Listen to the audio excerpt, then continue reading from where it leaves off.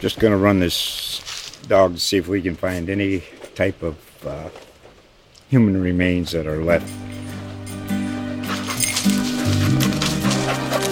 Listen to Where Secrets Go to Die, The Disappearance of Derek Hennigan. From the Detroit Free Press, a new podcast set in the woods of Michigan's Upper Peninsula.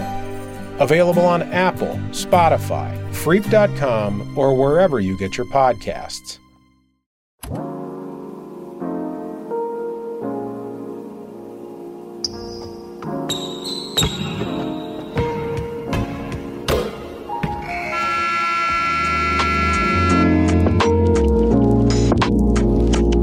Good evening, patrons of Hopcat. Thank you for joining us for a live taping of the Pistons Pulse, hosted by Bryce Simon and Omari Sankofa II. Wes, go ahead and take us live. Gentlemen, take us away.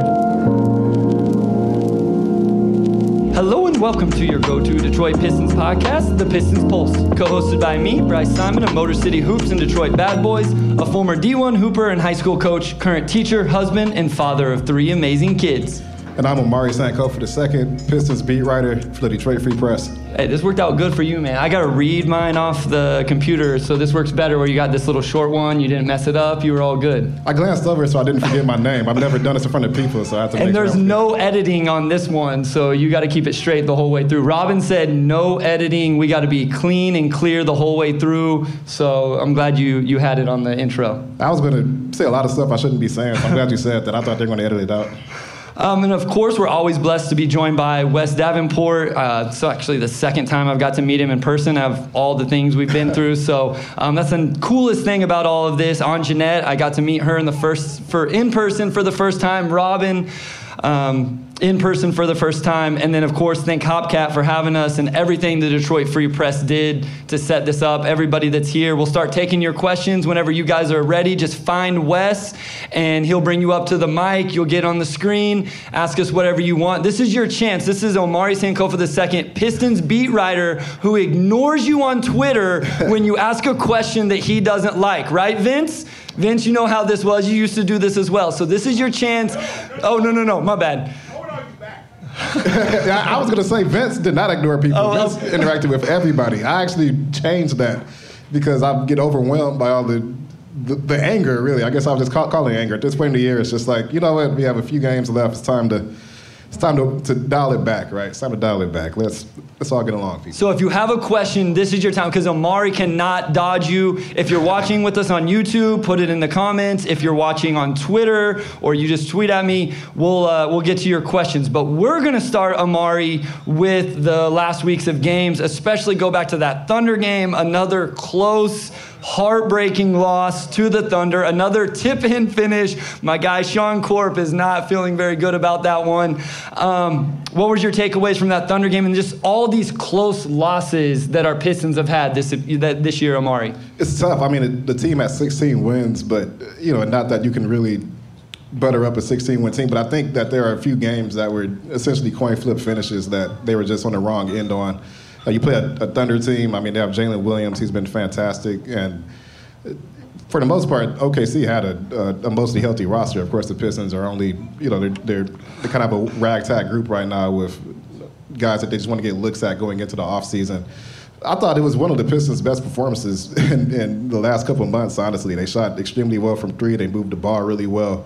They just didn't get the W in that column, but I really did think that from start to finish, that was one of their cleaner performances. I don't know what it is about the box outs at the end of the games and the tip-ins. It's like the third game they've had this season where somebody didn't box out. And I think in general, a lot of the losses this season could just be blamed on poor communication, which I think is just one thing that comes with more reps and more experience, but definitely a tough loss. I mean, they were right there till the end. They hit a lot of clutch threes. I thought that fourth quarter was one of the most competitive fourth quarters they've played really since after the All-Star break, and they just couldn't get that one into the win column. Yeah, man, there's been a lot of really tough. It's been a long season, right? It's crazy. We got 4 games left when we're recording this. 2 here, Tuesday and Wednesday. That's why I'm in town. We're going to check out those home games. My wife wanted to come see Jimmy Butler in person. So really picked really smart with that one. And then 2 on the road, and the season's over already. And it's been a season of up and downs. We're going to talk some silver linings a little bit later. I do want to ask you this, though, because one of the big storylines that came out of that, at least on Pistons Twitter, was Eugene Omoruyi and the interactions after the game with his former Thunder teammates. And, Pistons Twitter has been a little heated about just about everything recently. But that I'm curious to know what you thought about that. I played at a high level, not that level, and I never had opponents that I really liked, teammates that I liked, opposing teams that I liked a lot of my teammates. But I never played in the NBA. There's a whole new dynamic in the NBA where you're switching teammates all the time. You're switching teams. So did you find that a little bit weird when Eugene did that, or were you kind of like, it is what it is? It's not every day you see somebody take a photo with the opposing team after you lose in the style that you did. So I understand why that caught people off guard. I think for a guy like Eugene Omoruyi, who he signed 2 10 days and he signed for the rest of the season, and he's basically fighting for a spot in the NBA. And he has spent so much time with those OKC guys, young team like the Pistons, still obviously pretty close to them. I saw one of the reporters in Oklahoma kind of wrote after that, I guess he still had clothes or like bags or something at Jalen Williams' house, so there's still like a lot of closeness there with that group.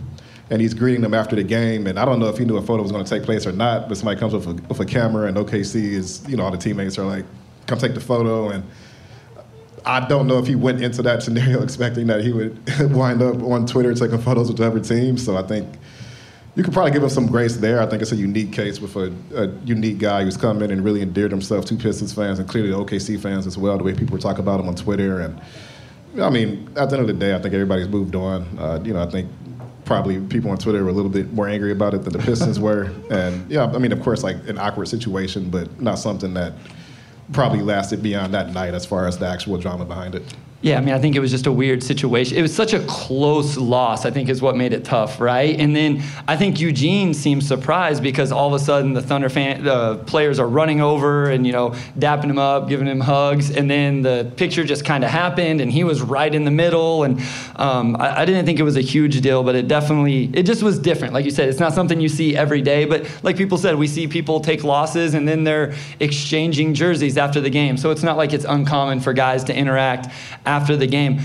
You talk about the reaction from Twitter, so I got to bring this up. We just watched an incredible, I know we're talking Pistons on this podcast, but we watched an incredible women's national championship game, and Caitlin Clark, Angel Reese, the 2 stars of that, and that blew up today because of kind of the interactions within the game, post-game, all that. What were your thoughts on that? I don't know if you got a chance to catch the game. Were you in Orlando yesterday?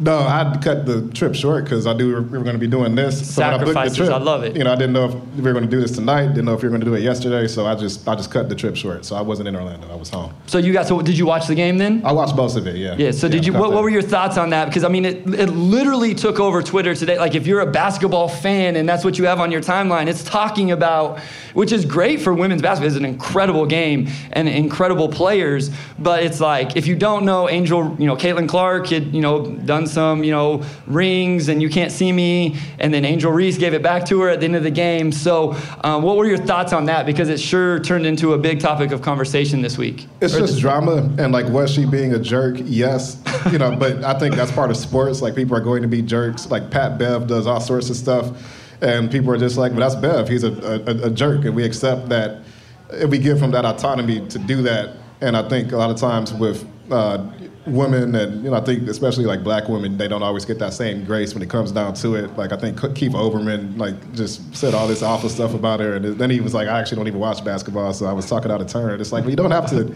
like, you attack this woman on Twitter and you have this big following, and it's just because she was taunting a player. Like, like, was she being a jerk? Yes, but there's like just a different level of discomfort you see when certain people do it. And it's like, if you just want to call her a jerk, that's fine. But once you start going above and beyond and talking about classness, like, I can't believe this, like, my year is literally ruined, and it's just all this other stuff, it just kind of goes above and beyond. But the game was, I thought the game was fantastic. Like, I had never really seen the TL all locked into just to see like the women's basketball championship kind of hit that next level as far as interest. I saw today that it got almost 10 million viewers, which is great. Kind of just broke through the mainstream. I think that's great to see. Like, I've covered women's basketball. Like, I like basketball in general, and like, it's a great sport. People are talking about, oh, they don't dunk, this and that. It's like, well, there's a lot more to basketball than dunking, right? Like, Steph Curry doesn't dunk. Like, a lot of those players can shoot and they do all these other things. So I thought it was just great to kind of see that moment, and then to top it off with that type of drama, I thought really was just the cherry on top, because drama is great. Like, we don't want to see, like, I don't know why there's always a crowd of sports fans who's like, I want to see guys, like, hug each other after the game. Like, it's fun when players hate each other. Like, that makes it a lot more fun. I mean, we're in Detroit, like, the Bad Boys, everybody hated the Bad Boys, so that's not, people like that drama, and I think that's something that's going to help the game. No, I agree. Like, I'm all about it. You brought up Pat Bev. He was doing the too little to the Lakers a week ago. He did too little to LeBron James. Like, and then Austin Reeves did it back to him. And so I love all that stuff. I mean, whenever I feel like I'm a nice guy. I don't know, people may disagree, but whenever I was on the court, I was a jerk. My wife is here with us, and you talk about someone that was not a nice person whenever she played basketball. That was her. She was a completely different person. So if you guys get a chance to meet her, this is not who she was whenever she was playing hoops. But you're right. That's what we love, right? Yeah. Like, that's what we want to see from Detroit. We want to see, the too little and the popping the jersey and dunking on someone and pointing and, tapping the top of their head and all that. Like, it's what makes sports great. And so it was frustrating to see all of a sudden that became the storyline from that game. Let's get back to the Pistons, though, and let's just talk about some silver linings of the season. And again, if you guys have a question, you have a comment, whatever, find Wes walking around. He'll bring you up to the mic. You'll get on screen on YouTube. Ask away, and we'll discuss it with you. But what are some of the silver linings, Omari, as we start to finish out this season? 4 games to go. Obviously, the Pistons have been way out of it. The lottery gods hopefully will take care of them. We can talk about Wemby later if we want. I know we just got a question on Twitter about that. What's your first silver lining of this season for the Detroit Pistons? I think the big and obvious one is just the play of the rookies, Jaden Ivey and Jalen Duren. Those were the guys that drove the most hype coming into the season, along with Cade Cunningham, obviously. And I would say that they've, at the very least, met expectations, and then Duren's situation has exceeded them.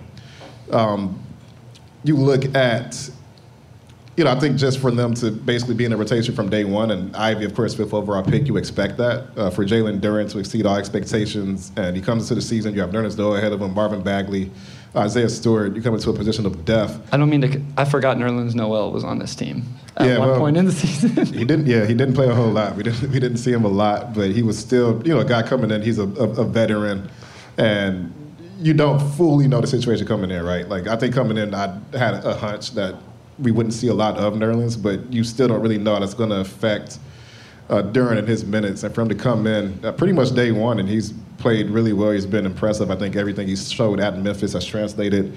Then you start to see a little bit more. We saw some of the passing in college. I think he's gotten better as a passer. He just reacts really quickly and just sees stuff that's more like a guard than a center. He had like a little short turnaround jumper the other night that we haven't seen that. He's just showing little flashes of stuff. And from being the youngest player in the NBA to do what he's doing now, I mean, he's younger than a lot of the guys in this draft class. Like, he's basically, like, Brandon Miller's a 20-year-old. The Thompson twins are both. They're already 20. Yeah, like, these guys are technically freshmen, but they're 20 years old. Jalen Duren turned 19 in November, so he's already an effective NBA pro, despite his youth.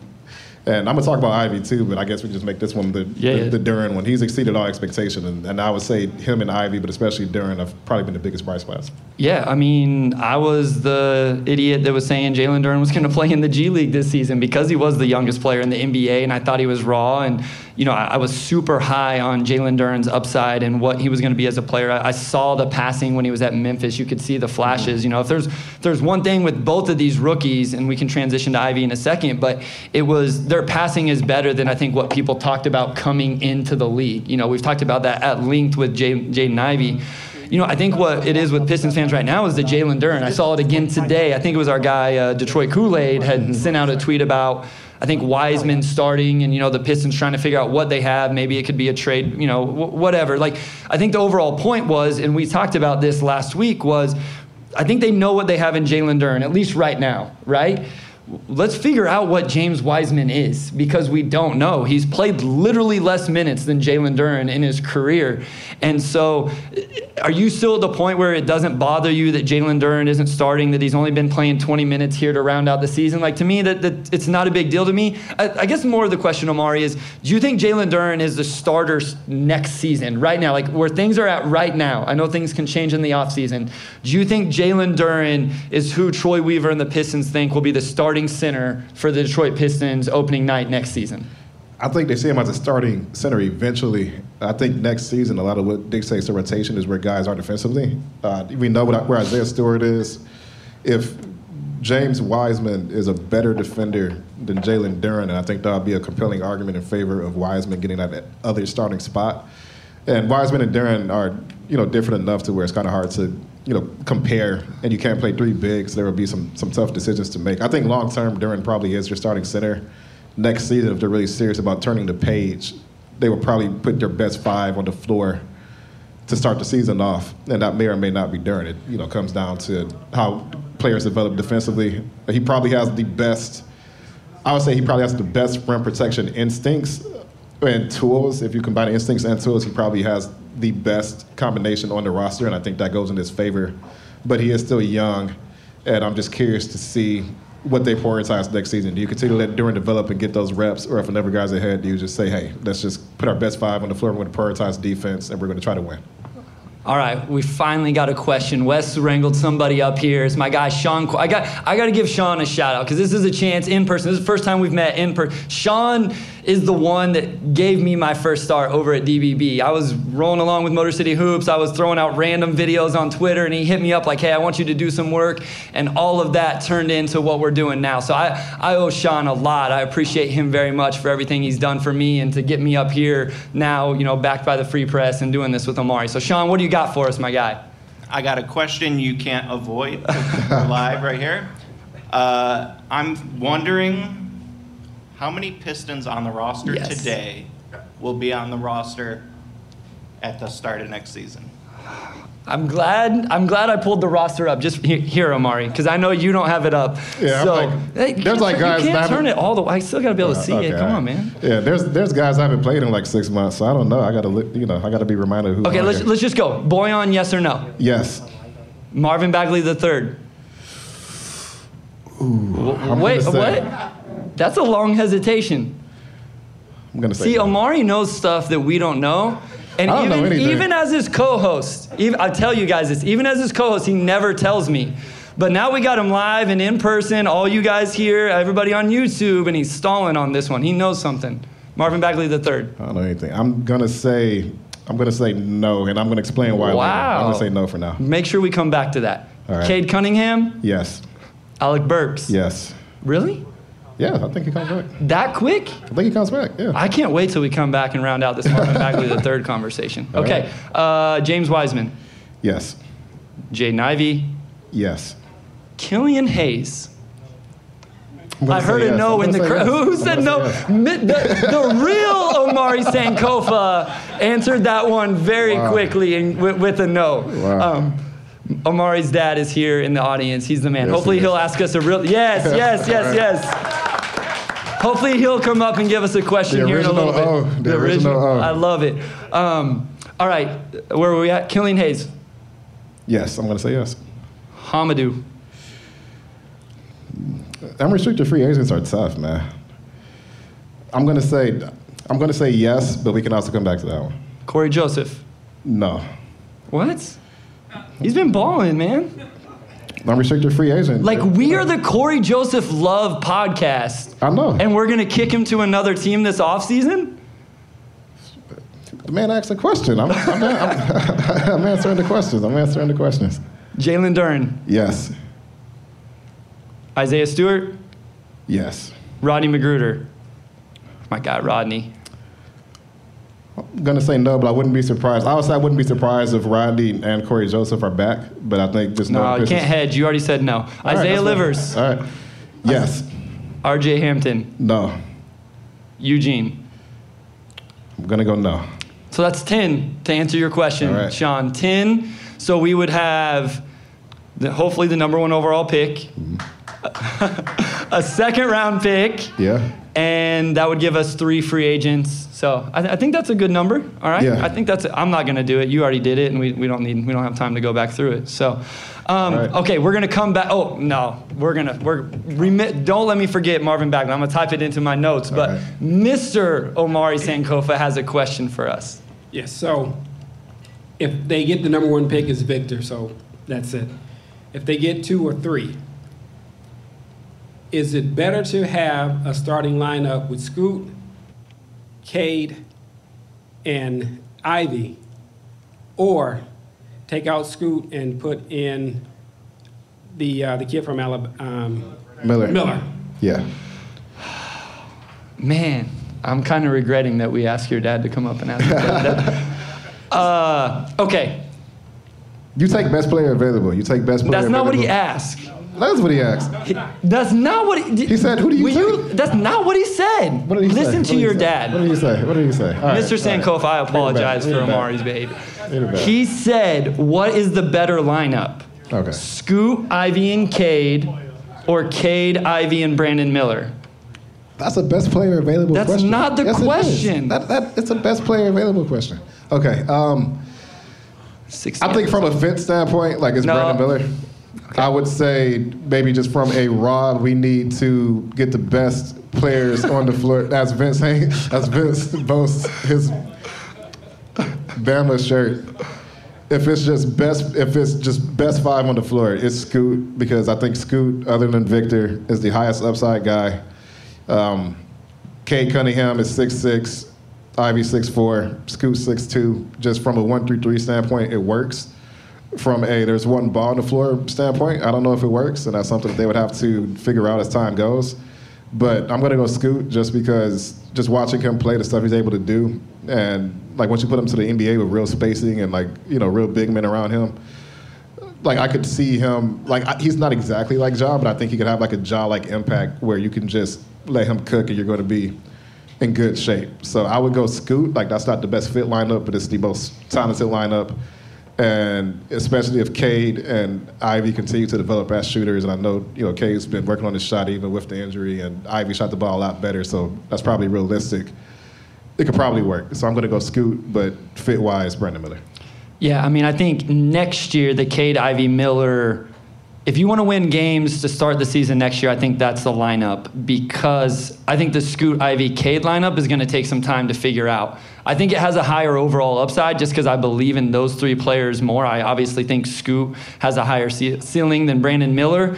But if you just want to win games next year, as much as I gave, Raz Omari there a little bit, the fit just makes so much more sense. Brandon Miller can come in and he can just be a bucket and let Cade and Ivy create for him. Here's my argument for the Scoot one, though, Omari, is don't we all love Cade? And I know we've forgotten about Cade Cunningham because he hasn't played in so long, but don't we all love Cade because he's so malleable, because he can do so many different things? And so the whole idea behind Cade is, okay, he can be your primary creator and let Ivy and Miller cook. Or if Scoot is your primary creator, now Cade can be your primary bucket getter. So to me, that's what's enticing about Cade Cunningham. That's why I love him as a prospect for this team. So I still think next year, Cade, Ivy, Miller, but long term, I still am going to go with Scoot, Ivy, Cade in that one. I know we got some more questions coming up. We're going to go to a short break, and then whenever we come back, I think we got Amari's boy coming up with a question to start segment 2. All right.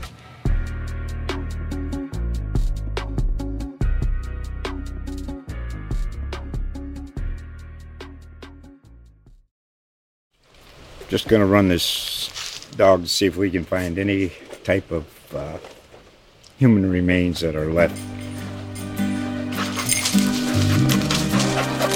Listen to Where Secrets Go to Die, The Disappearance of Derek Hennigan.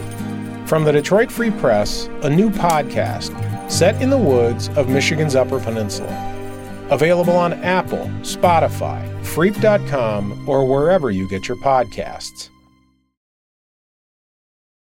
All right, we're going to lead off segment 2, and we are going to start with a question from my dear friend who came out to support tonight, Robert Thomas. Rob, go ahead. I'm putting the pressure on y'all tonight. What is the ceiling for the Pistons next season? I need to know. Ceiling for the Pistons next season? Am I buying tickets or am I staying at home? I need to know.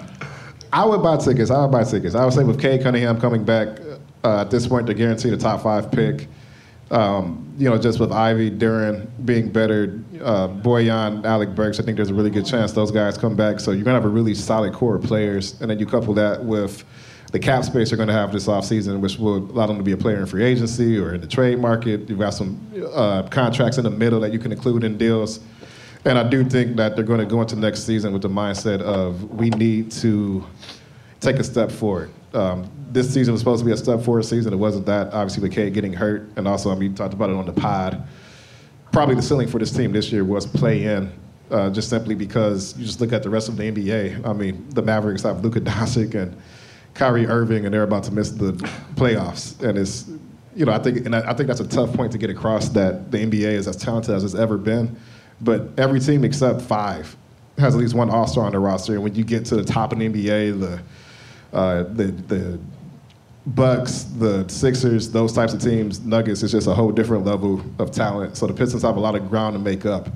But you take all the core guys from this roster, you add that cap space, you add another top 5 pick.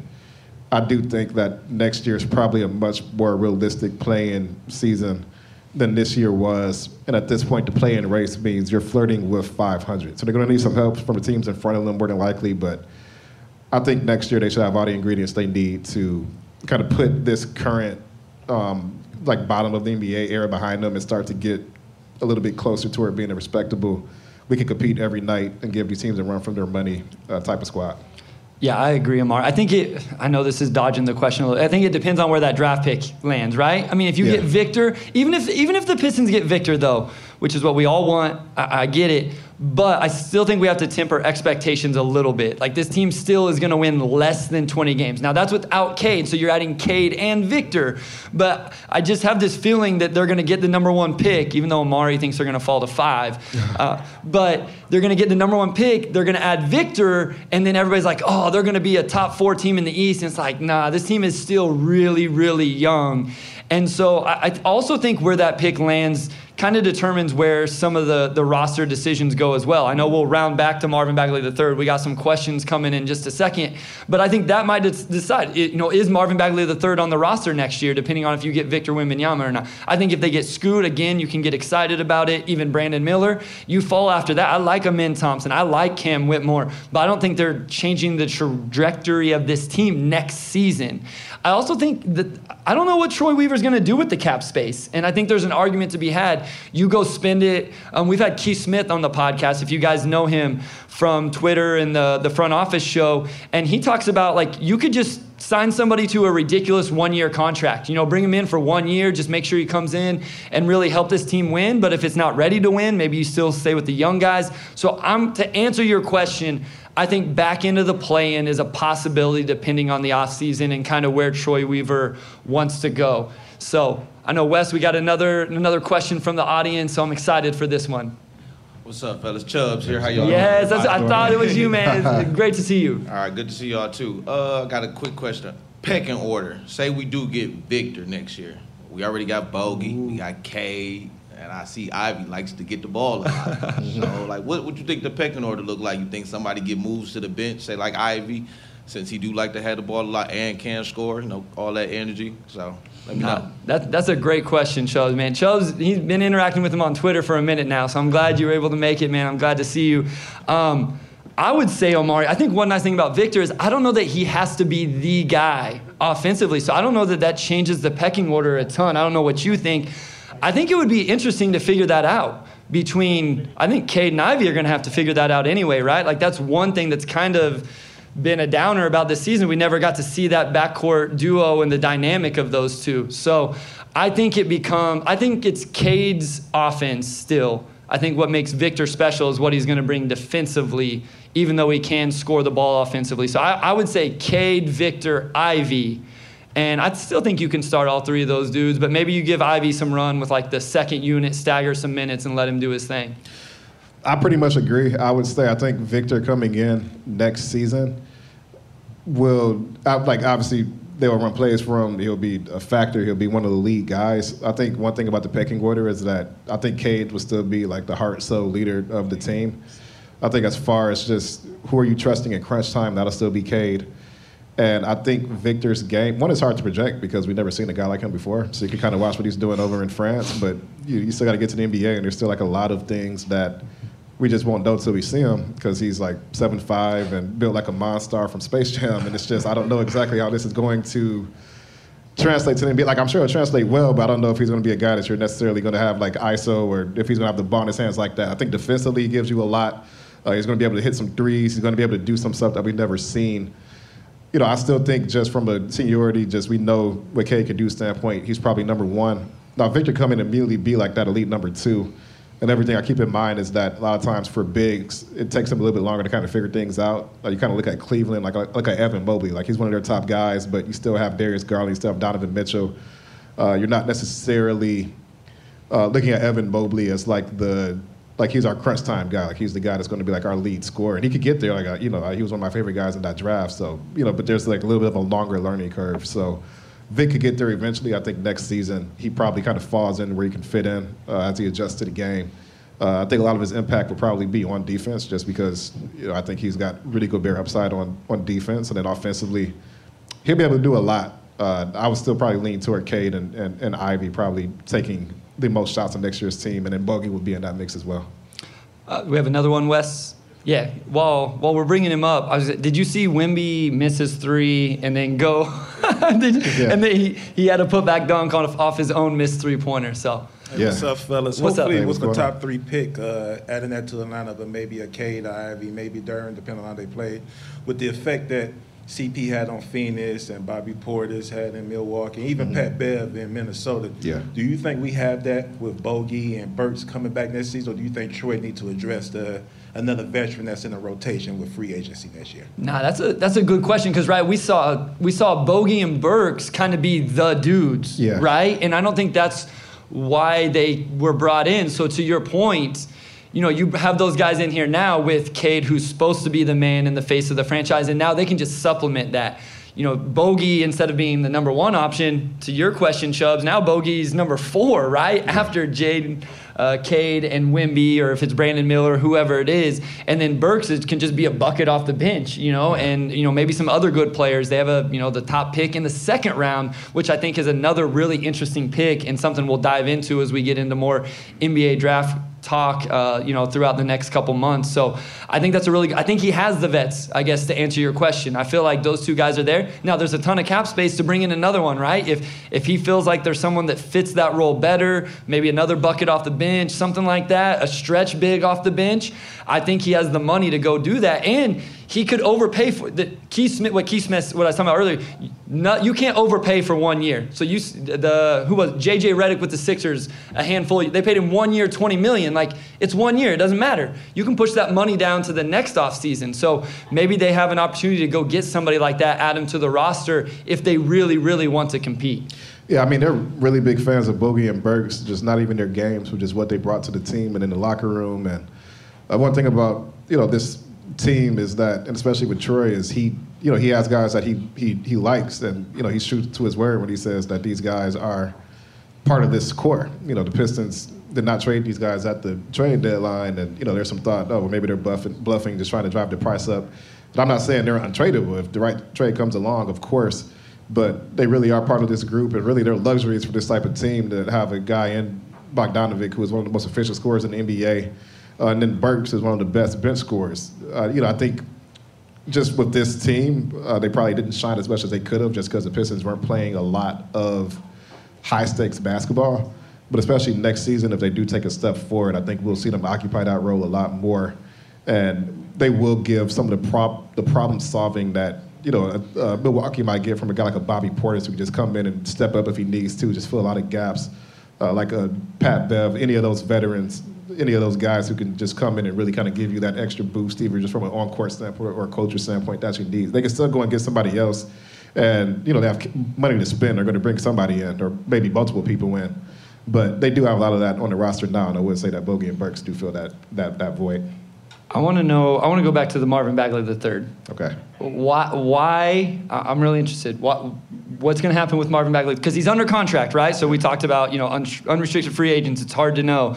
Bagley's on the books for 12.5 next year, 12.5 the year after. So I assume you think hey, they got Wiseman. Now they feel like, hey, we can move on from Marvin Bagley III. I feel like Marvin Bagley III's played well, man. I don't know. So it's really not anything about Bagley. It's just more so the situation that they're in. So you have, for one, the Pistons don't have a lot of contracts that are in the middle, right? You have a lot of guys who are on rookie deals, and then you have Alec Burks, who I think there's a good chance he comes back. Like a deal could come along and maybe it makes sense, but he has that team option, right? And then you have Bojan Bogdanovic, who they extended, and I believe would also like to bring back next season.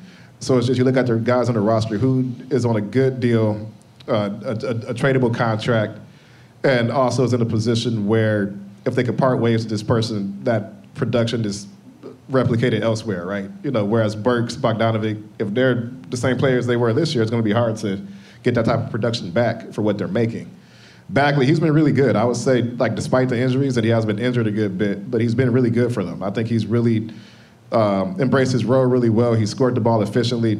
He's played good basketball, and I don't think they're going into the offseason with the mindset we have to trade Marvin Bagley. I think it's just more of the fact that he plays a position of strength, and he's on a good contract. If you get Wemby, or if you use free agency to sign a big wing who could play power forward, or there's just all these things that could force tougher decisions down the road. And if you're looking at all their bigs, Bagley's the one guy that they didn't draft, right? He's the guy that they signed, and he would probably end up being the odd man out in that scenario. But I don't think it has anything to do with Bagley. I don't think the front office is we have to get off Bagley at all costs this offseason. It's just because of his contract, and he's played pretty well, so he lived up to it.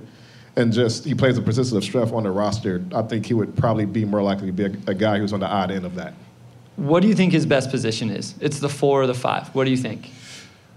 I think all these guys are probably most natural at the 5 at this point, just because none of them really shoot the 3 that well. And I'll say Isaiah Stewart's probably the best shooter of that group. But right now, Duren, Bagley, and Wiseman are probably more natural 5s than they are 4s. But Bagley has played pretty well at the 4 just because he can shoot a little bit and handle the ball. But I think probably in the perfect world, he probably is more of a 5 than a 4. Okay, we're going to come back to that, but we got a question, so we'll...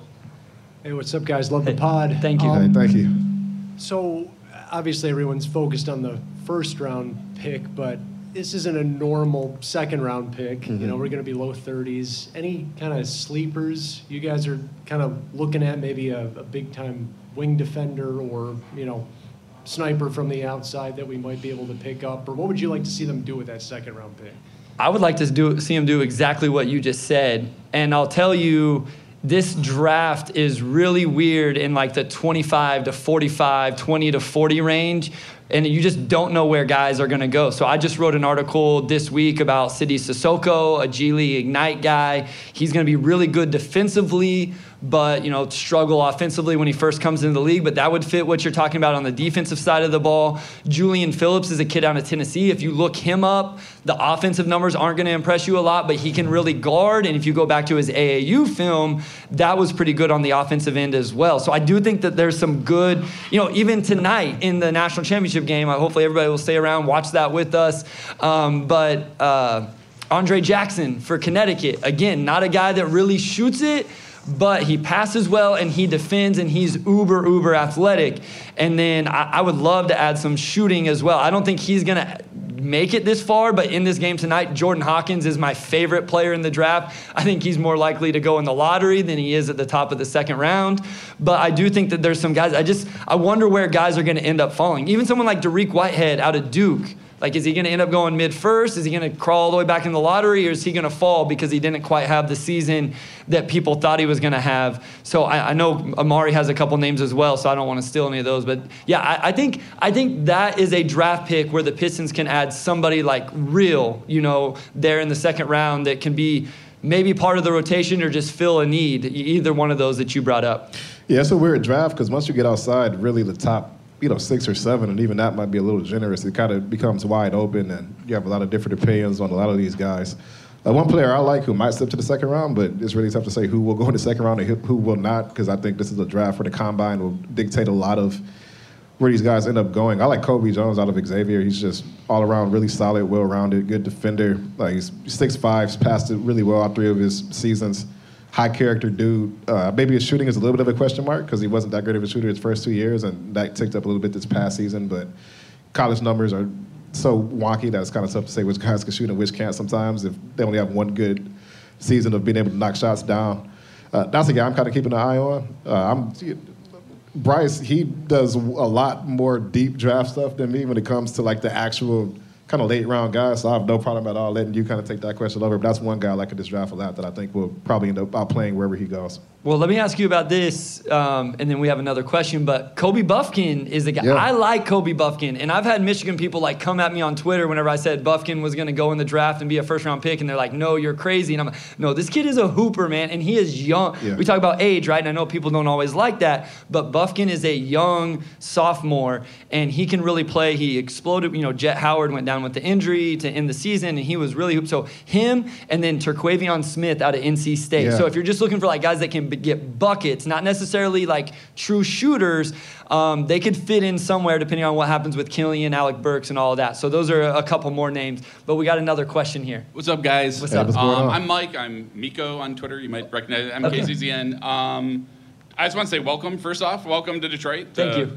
Bryce and Ronnie. And Welcome to Detroit. Appreciate it. We're going to have to talk about his Coney Dog experience There you later. go. So let's get back to That's that. how I found you guys. I saw you guys having Coney dogs. I'm like, hey, they're in town.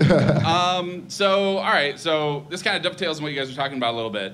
So we saw Victor and Scoot in the exhibition game. Yeah. And, all right, we saw Scoot play in the Rising Stars game, and he didn't really get too much time. He looked okay, but, that's kind of a weird game also. So we don't know that much exactly. Like, you don't really know till they're in the league how they're going to look once they're in the NBA, right? Sure. So despite all the, the very clear tiering of, like, Wemby 1, Scoot 2, Miller, whatever, what's a reasonable floor and ceiling for Wemby and Scoot first year, regardless of, is Wemby scoring 28 a game out of the gate? Is he scoring 16 a game out of the gate because his game doesn't translate in exactly the way, what do you guys think the tiering is in terms of, what they could actually end up being on the high end and the low end? I think it's easier to answer that for Scoot than for Wemby. And good question, by the way. Simply because we haven't really seen a lot of guys like Wemby. So I can say his floor is like a guy like a Miles Turner, but he's going to be able to do stuff that Miles Turner can't do just because Miles Turner he's not 7'5", right? So there's no perfect comparison. I would say for Scoot, his ceiling is probably about what we saw from Ja Morant his rookie year, where he averaged about 17 and 5 or 6, still figuring the game out, but immediately impact player, a nightly highlight reel, and you see immediately that he's a guy that's going to be a problem for a long time. I see similarities between Ja and Scoot. I don't think he's like an acrobat like Ja is, but I think just as far as how quick he is, how he sees the floor, he might be a tad better shooter than Ja is. There's a lot of similarities there. So I'll say that's probably his ceiling. And then his floor would probably be a guy like a Jalen Suggs, where he is able to make an impact in some areas. Suggs maybe a little bit more defensive than what we'll see from Scoot, but the game's just moving too fast, and I know Suggs was a guy that people were really high on going into that 2021 draft, and he was seen as a high-floor guy, and that hasn't really been the case. It's been a little bit of a longer period for him to kind of acclimate himself. So to me, that is the opposite end of that. So ceiling, I see rookie year Ja, clear rookie of the year, immediate impact day one. Floor is Jalen Suggs, where you see those flashes, but you're probably not. The consistency isn't quite there, and it's going to be a longer period before he gets to that point. Yeah, I'd say with Victor, the ceiling is, all the offensive stuff comes together, and all of a sudden he's competing for the number one option on the team. I just don't know what to think with this guy, right? And as much draft evaluation as I do, the overseas stuff is hard. And even the G League Ignite stuff is really hard, let alone OTE stuff with the Thompson twins. That's about impossible to really evaluate. But, he's 7'5" with real ball skills. I think when you talk to people, it's like Chet Holmgren, what people thought about Chet, but it's 7'5", and, again, better with the handle. I think truly Victor's going to be a difference maker on the defensive end right from the start. I truly believe that. I think what maybe the disappointment might come from not being as big an impact offensively as what maybe people would want for a generational prospect. For Scoot, Amari hit on it with the ceiling if it all comes together. There is a floor. There's people that question his ability to finish around the basket, and I saw people questioning the other day about, how well he operates pick and rolls. I don't agree with that. And then the three-point shot. He's really good in the mid-range, but the three-pointer has improved, but it hasn't got to maybe where you want. So there could be real growing pains with Scoot as well. And I just want to emphasize, like, neither one of us, I don't know if Amari agrees with me. I think Victor is a generational prospect. I do not think Scoot Henderson is a generational prospect. I think he's a really good prospect, and I do have him above Brandon Miller, but I wouldn't say generational for Scoot like I would Victor. Yeah, I think for me, generational, and people use it in different ways. Like some people say generational for any guy is probably has like an all-star ceiling. I would say Victor is generational because if he hits his ceiling and he is Rudy Gobert with a handle and a jump shot, then you essentially break the NBA. Like there's just nothing you can do about that. And I do have question marks with with Victor, as far as how effective he will be as a ball handler, just because I just wonder if you could just put a smaller defender on him and just rip the ball from him, right? Like he's, the ball's coming up so high, you just wonder. It'll be curious to see how he adapts. But I would agree with that. If it clicks for Victor, he's top 5 in impact every single year. And I think for a 6'2" point guard to be generational, he's probably just going to have to be on a completely different level. And you're always going to be limited in some ways just because, it's a game that favors tall people. I think we see just the playoffs every year. Teams led by smaller guards tend to have lower ceilings. Like, Steph's the exception to that, but he's Steph Curry. It's just really tough to win in today's NBA with that type of attack. So I would agree with that for sure. I think Vic's the only generational guy in this draft. All right, we're going to go to a short break, and then when we come back, we got another question. We'll keep these rolling, and we'll talk a little bit about my food choices so far in Detroit. You may even pin me down with American versus Lafayette Coney Dogs. Just going to run this dog to see if we can find any type of human remains that are left. Listen to Where Secrets Go to Die, The Disappearance of Derek Hennigan. From the Detroit Free Press, a new podcast set in the woods of Michigan's Upper Peninsula. Available on Apple, Spotify, Freep.com, or wherever you get your podcasts. We're back with segment 3, and we're going to lead off with another question from another one of my dear friends, Michael Lloyd. Mike, let's do it. What's up, Omari? What's going on, man? Looking good. I like Thank your you. ring. Yeah, thank you. All right. What do you think Detroit's upper office needs to do to keep and maintain those star players to bring them in? What do you think we need to do to get us up to that next level where we get the LeBrons, the Stephs? What do you think as an office and administration needs to do? It's tough because there's really only 2 teams in the NBA that attract those type of guys in free agency, and that's Miami and LA. And, especially Miami, I think they have a very competent front office, but a lot of it just has to do with the fact that they're Miami and LA. And if you're not one of those cities, it's really hard. Phoenix is a big market, warm weather. They don't have that type of pool. New York, they haven't had that type of pool. So for the Pistons, I think their approach has essentially been we have to do this through the draft. So they've built through the draft these last few years. They got a number 1 pick in Cade Cunningham, who a lot of people feel can be all-star level, if not all-NBA level. They got Jaden Ivey last summer, who is, he was a little bit more of maybe down the road he could get to that point. He was probably one of the highest upside guys in that draft. He has the talent to do it. And then they have another top 5 pick in this draft. So they could either do it through the draft or through trade. And, of course, this summer they have cap space. They'll be able to absorb a bigger contract if they need to. And, that's how they got Blake Griffin, right? They just kind of stacked and stacked and stacked for years, got the right contracts, and then when the guy became available, they went all in. The Pistons could go that route if they want to because they have the cap space, and you have some contracts in the middle, maybe some young guys that you can include in the signing trades if you wanted to. But for the Pistons, it's going to be more than likely through the draft or through a trade, and they need some of these draft picks to really hit and become some of the best players at their position to turn this around.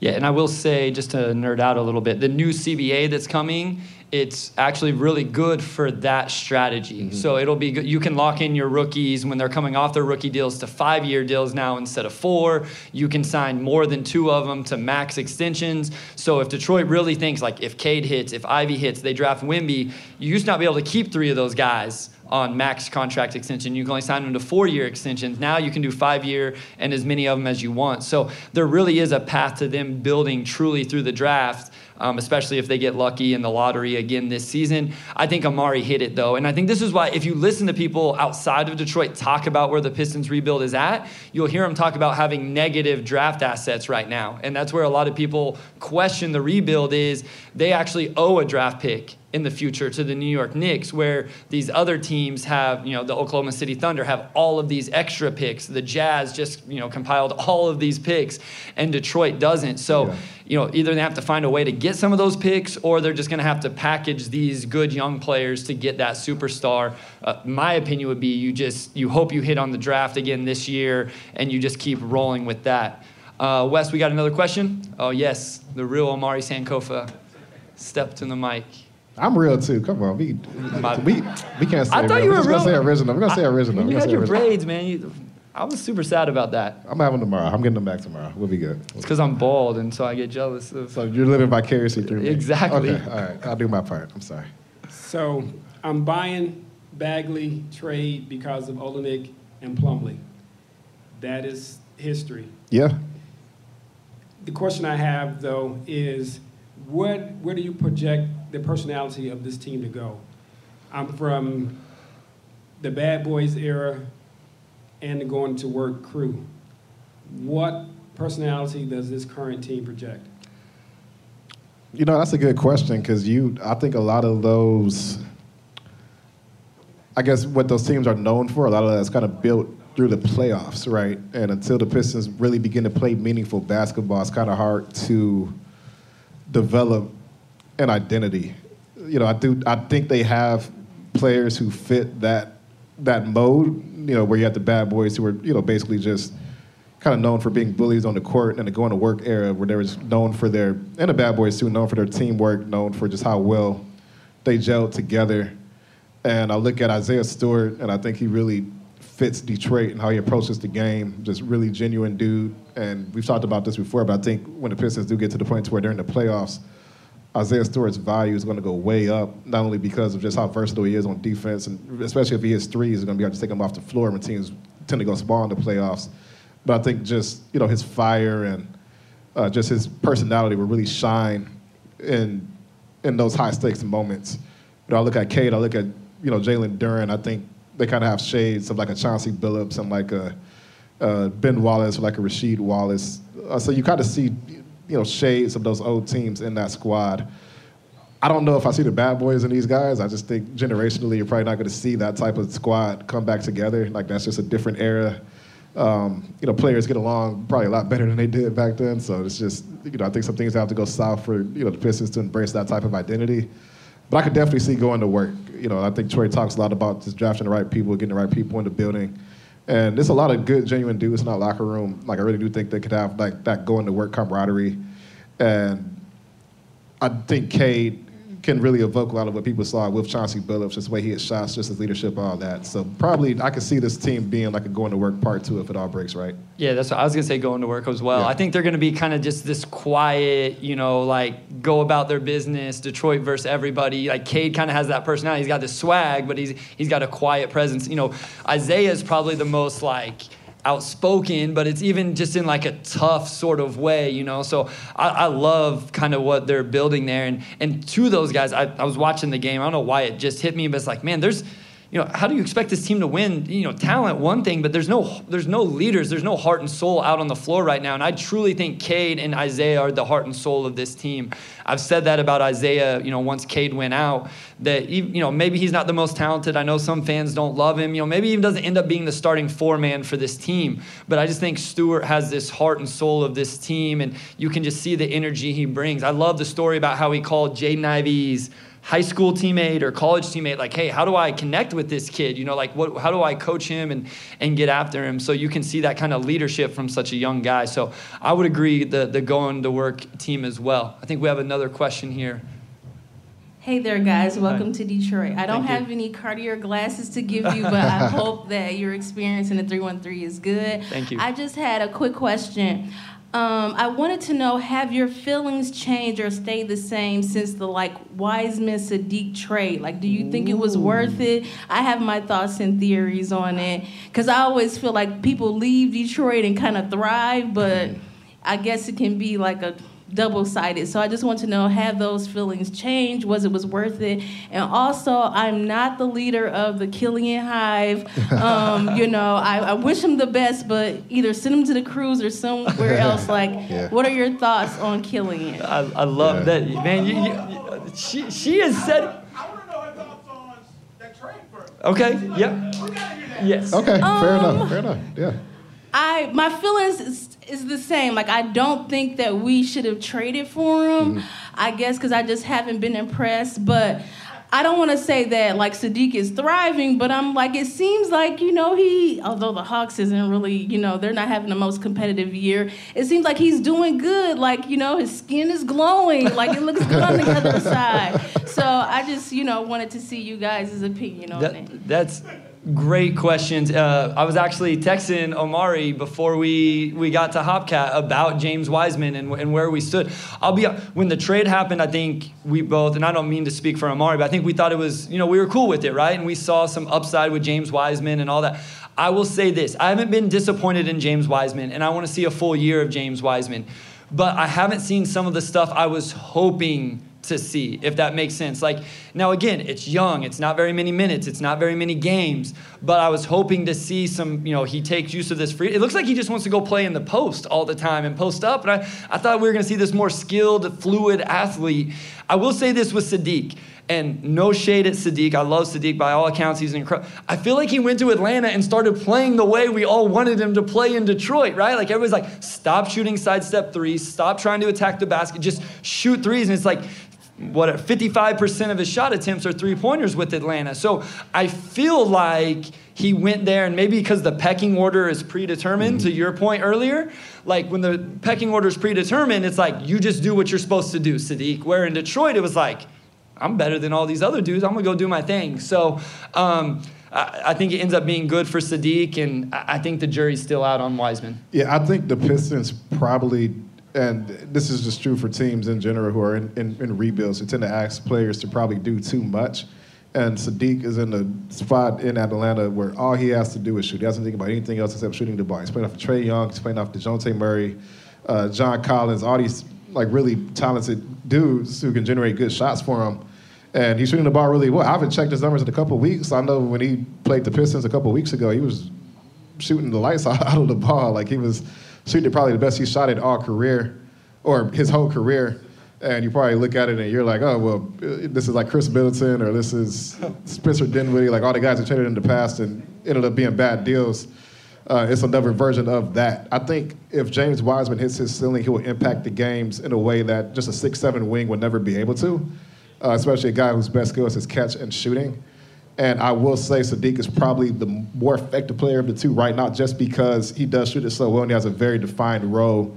And Wiseman's also in that boat where, again, the Pistons, they're winding the season down. They have a lot of guys out who make Wiseman's life easier, and they're not playing. And, Wiseman's being asked to do a lot. He's getting extended run for the first time, really, since he's gotten into the NBA. And he's doing a lot. I think this time next year could look a lot better. And I think the trade still makes sense from Detroit's standpoint because they need players who can change the franchise around. And I think Sadiq's a really good player, but unless he becomes a Chris Middleton type, which the jury's still out, he's probably going to be more like a guy that the Pistons feel like they could go back and get in free agency. And I think that's a lot of the thinking that went into that trade. So TBD, but I still think that baseline logic makes sense. And we got to move on quickly, but we'll address Killian as well. I think he's improved a lot this season. I think offensively there's still a lot of strides he has to make as far as just that day-to-day consistency. If he can still just become a really good catch and shooter, that'll go a long way for him. If we see him do it in spurts, but not consistently over the course of the entire season. But Killian does a lot, and I think that he's still a guy that could be part of the program and a guy that can contribute toward winning. But maybe the ceiling isn't quite as high as you thought it might have been when he first came in. Yeah, I'm going to leave Killian alone because that's a whole segment and we don't have time. So we might put Killian in for a segment on next week's episode, but great question. All right, we got Sean back up. All right. Earlier you said maybe 3 free agents. Now let's work in a hypothetical where they draft Scoot at number 2. You can say new player, if that's what applies. Who are the 3 best defenders on next year's Pistons team? The 3 best defenders. Wait, who did they draft? Scoot. Scoot. And they had 3 free agents. with all the players you said were going to stick around, who are the 3 best defenders on next year's Pistons team? I will say both of the Isaiah Stewart and Isaiah Livers. And then I feel like, those are 2 of the best guys this season, so that's easy. I think the third guy should be a player who's not currently there yet, so I got to give somebody the benefit of the doubt. I'll say Cade Cunningham. I'm seeing Bryce struggle a little bit. I'm going to say Isaiah Stewart, the 2nd-round pick, and I'm going to say a free agent. I'm kind of down on Isaiah Livers. Really? Okay. Why am I so down? It's Wes's fault. He's been a little up. He's been a little up and down. I think he probably hasn't played with the same level of comfort we saw during his rookie season. Is that good enough defense, Sean, for them to win games next year? Not to be next year's OKC. I was going to say, right? It's got to be more than that. There's got to be a lot of improvement from those bigs. Yeah, so, okay. All right, real quick. Kyle Metz, big fan of the show. He wasn't able to do it on YouTube, but he sent it to me on Twitter. So I'm going to change your question just a little bit, Kyle. I know you're still watching. Would you trade Cade and Wemby for Luka? Why are you thinking so long? Can we get a strong? Raise your hand if you would. Raise your hand if you would trade Cade and Wemby for Luka Doncic. A shirt thing is always. Kirk, what are you doing? That's what I was gonna say. A shirt thing is always better than. You have to say it now that your boss just said it. No, I don't know. No, Kirk. No, I don't have to do that. I don't think I would do that. Chubbs, you out? All right, perfect. We got one more question here, and then we're going to talk to a little bit of food, and then we got to get to the national championship game. I'm sorry you can't get away from the Killian stuff. I'm one of the presidents of the Killian Hayes fans club. All right. For both of y'all, I need a reason why he's here next year and a reason why he's going next year. Okay. All right. A reason why Killian Hayes is here next year. One, he's going to be eligible for an extension this offseason as he signed one TBD. But I think from an organizational standpoint, assuming that the roster can accommodate it, there's little harm in giving him one more year before he becomes a restricted free agent. At this point, you kind of know what he can give you, and if that jump shooting can come along, and he has made strides in that area this season, then I think he really is a guard that will fit in a lot of systems. And I would say a reason why he's not is because you get the number 2 pick and you draft Scoot, and it's just like there's so many cooks in the kitchen. I would say the reason he's back, he's under contract, right? I think you might as well exhaust that for at least half of next season. I would because I think hopefully next year he can play in the role that I believe, and I'm not a Killian hater or lover necessarily, but I think he can be a good second unit point guard. So I think you bring him back next year, and hopefully he gets to play, right from the start of the season in that role as the second unit point guard. So I think that's why you bring him back, because he is good defensively and he's shown some growth offensively, especially when he's confident. I think you turn it, he's not on the roster next year if he doesn't want to be on the roster. I think there's a real world where Killian can go to Troy Weaver and be like, hey, I think I'm ready to go somewhere else. I think it'd be better for me to try a new environment. And I don't know that the Pistons may not think that at a certain point, right? And that could be true for a lot of players. We've seen it with players that came to Detroit. So I think that would be why he's gone at least to start this season. Or if he's part of a big trade, right? Like if you add him into some bigger move. But I think he's on the roster to start next season. All right, we do have one more. Yeah, one more, and then we got to start winding down a little bit. Yeah, guys. So I have paid zero attention to the upcoming draft and that class, and who would be on. So I've never heard of this Victor guy. But it blew my mind. You guys are talking about him because I Googled him when I was like, what? This is supposed to be a LeBron James level talent. Yeah. Is that true? Who is this guy?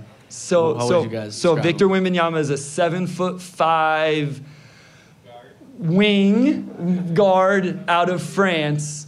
That legit, whenever we say he plays on the perimeter offensively, that's what he does. He shoots threes, he crosses people over, he goes between his legs. I like your expression. You were like, what? You were like, wow, he sounds really good. Let me ask you, did you watch any of Chet Holmgren last year with Gonzaga? None. No, okay, all right. Imagine if, you're familiar with Rudy Gobert, right? Defensive Player of the Year, all-time great defender. Imagine if Rudy Gobert were 50% of Kevin Durant on offense, and that's what Victor is basically right now. There's real people will truly compare Victor to Kevin Durant. He's a no-brainer number one. No-brainer. No matter who you are. This is outside of the LeBron draft, truly generational. That's what we're talking about. That's what is at stake coming up in the next month for the Detroit Pistons and the NBA draft lottery. Wow. Yeah. Thank you. All right, cool. We're going to get into food real quick. And actually, my mom texted me a question. Yes. She couldn't make it out tonight. But she said, ask Bryce, has he tried or will he try a gyro while he's in Detroit? Where are we going to lunch tomorrow? That's a good question. We could go get a gyro tomorrow. Rainey? El George's, you threw it out. That's a Detroit spot. Yeah, there we go. I am here. We are here to try out and experience Detroit to its fullest. So I'm cool going wherever. We went down and did the Coney dogs today. I was so confused. Why do they have them right next to each other? We walked by one. We went to go to Lafayette. I walked by it. Wait, hold on. I got to cut you off. So Bryce, he like the first thing he tweets when he gets to Detroit is like, just had my first Coney Island hot dog. I didn't correct him. I said it's just a Coney. What do I say? It's just a Coney. Just a Coney dog. Doesn't it say Coney Island? Yeah, but it's just the hot dog is just called a Coney. Robin is so disappointed. Look at Robin right now. He's so disappointed in Robin me. looks like he just watched his team lose in the Final Four. He did the whole. So just have to correct you on that. Why didn't you correct me? Like I could have deleted it. Well, I didn't think about it. I don't like Coneys that much, so I was just kind of, I was like, all right, like you did the Coney thing. I will also say, you went to American first, and like people are really tribal about that. They'll say go to Lafayette. Yeah. So that was like I didn't think it was a big deal, but everybody's dumping you. They shamed us into having 2 lunches today. Not only do those hot dogs taste exactly the same, both Coney dogs taste the same. I don't care if you go to National. I don't care if you go to Kirby. Wherever you go, they all taste the same. They all taste the same. They all taste the same. How can you? They are chili dogs. How are they not the same? They're the same. They taste the same. They looked very, very similar. I feel like the buns are more different than actual chili. Now, I would say Lafayette has they steam them like they're really good. The chili, you know what the difference was? At Lafayette, they had the old school cash register, and Rainey and I just thought that was really cool that thing from the 30s still worked, and so that was the tiebreaker. So we are #Team Lafayette, Coney, No Island Dogs. All right, you won the PR battle.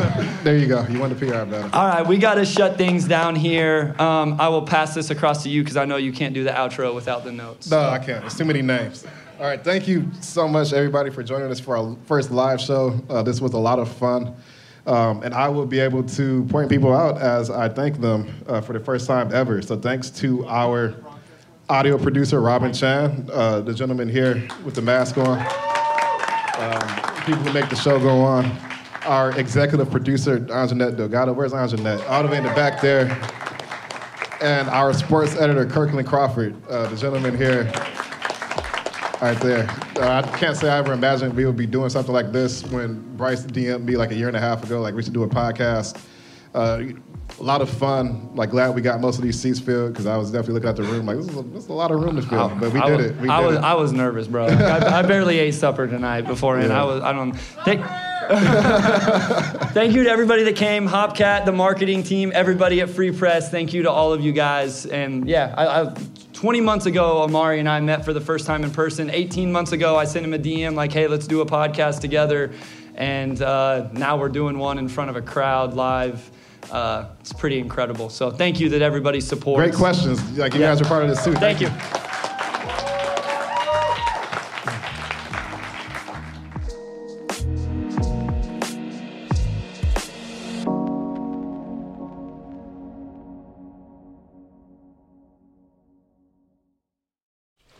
Just going to run this dog to see if we can find any type of human remains that are left.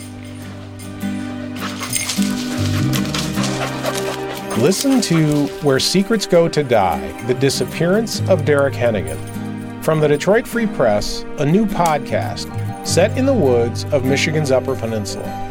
Available on Apple, Spotify, Freep.com, or wherever you get your podcasts.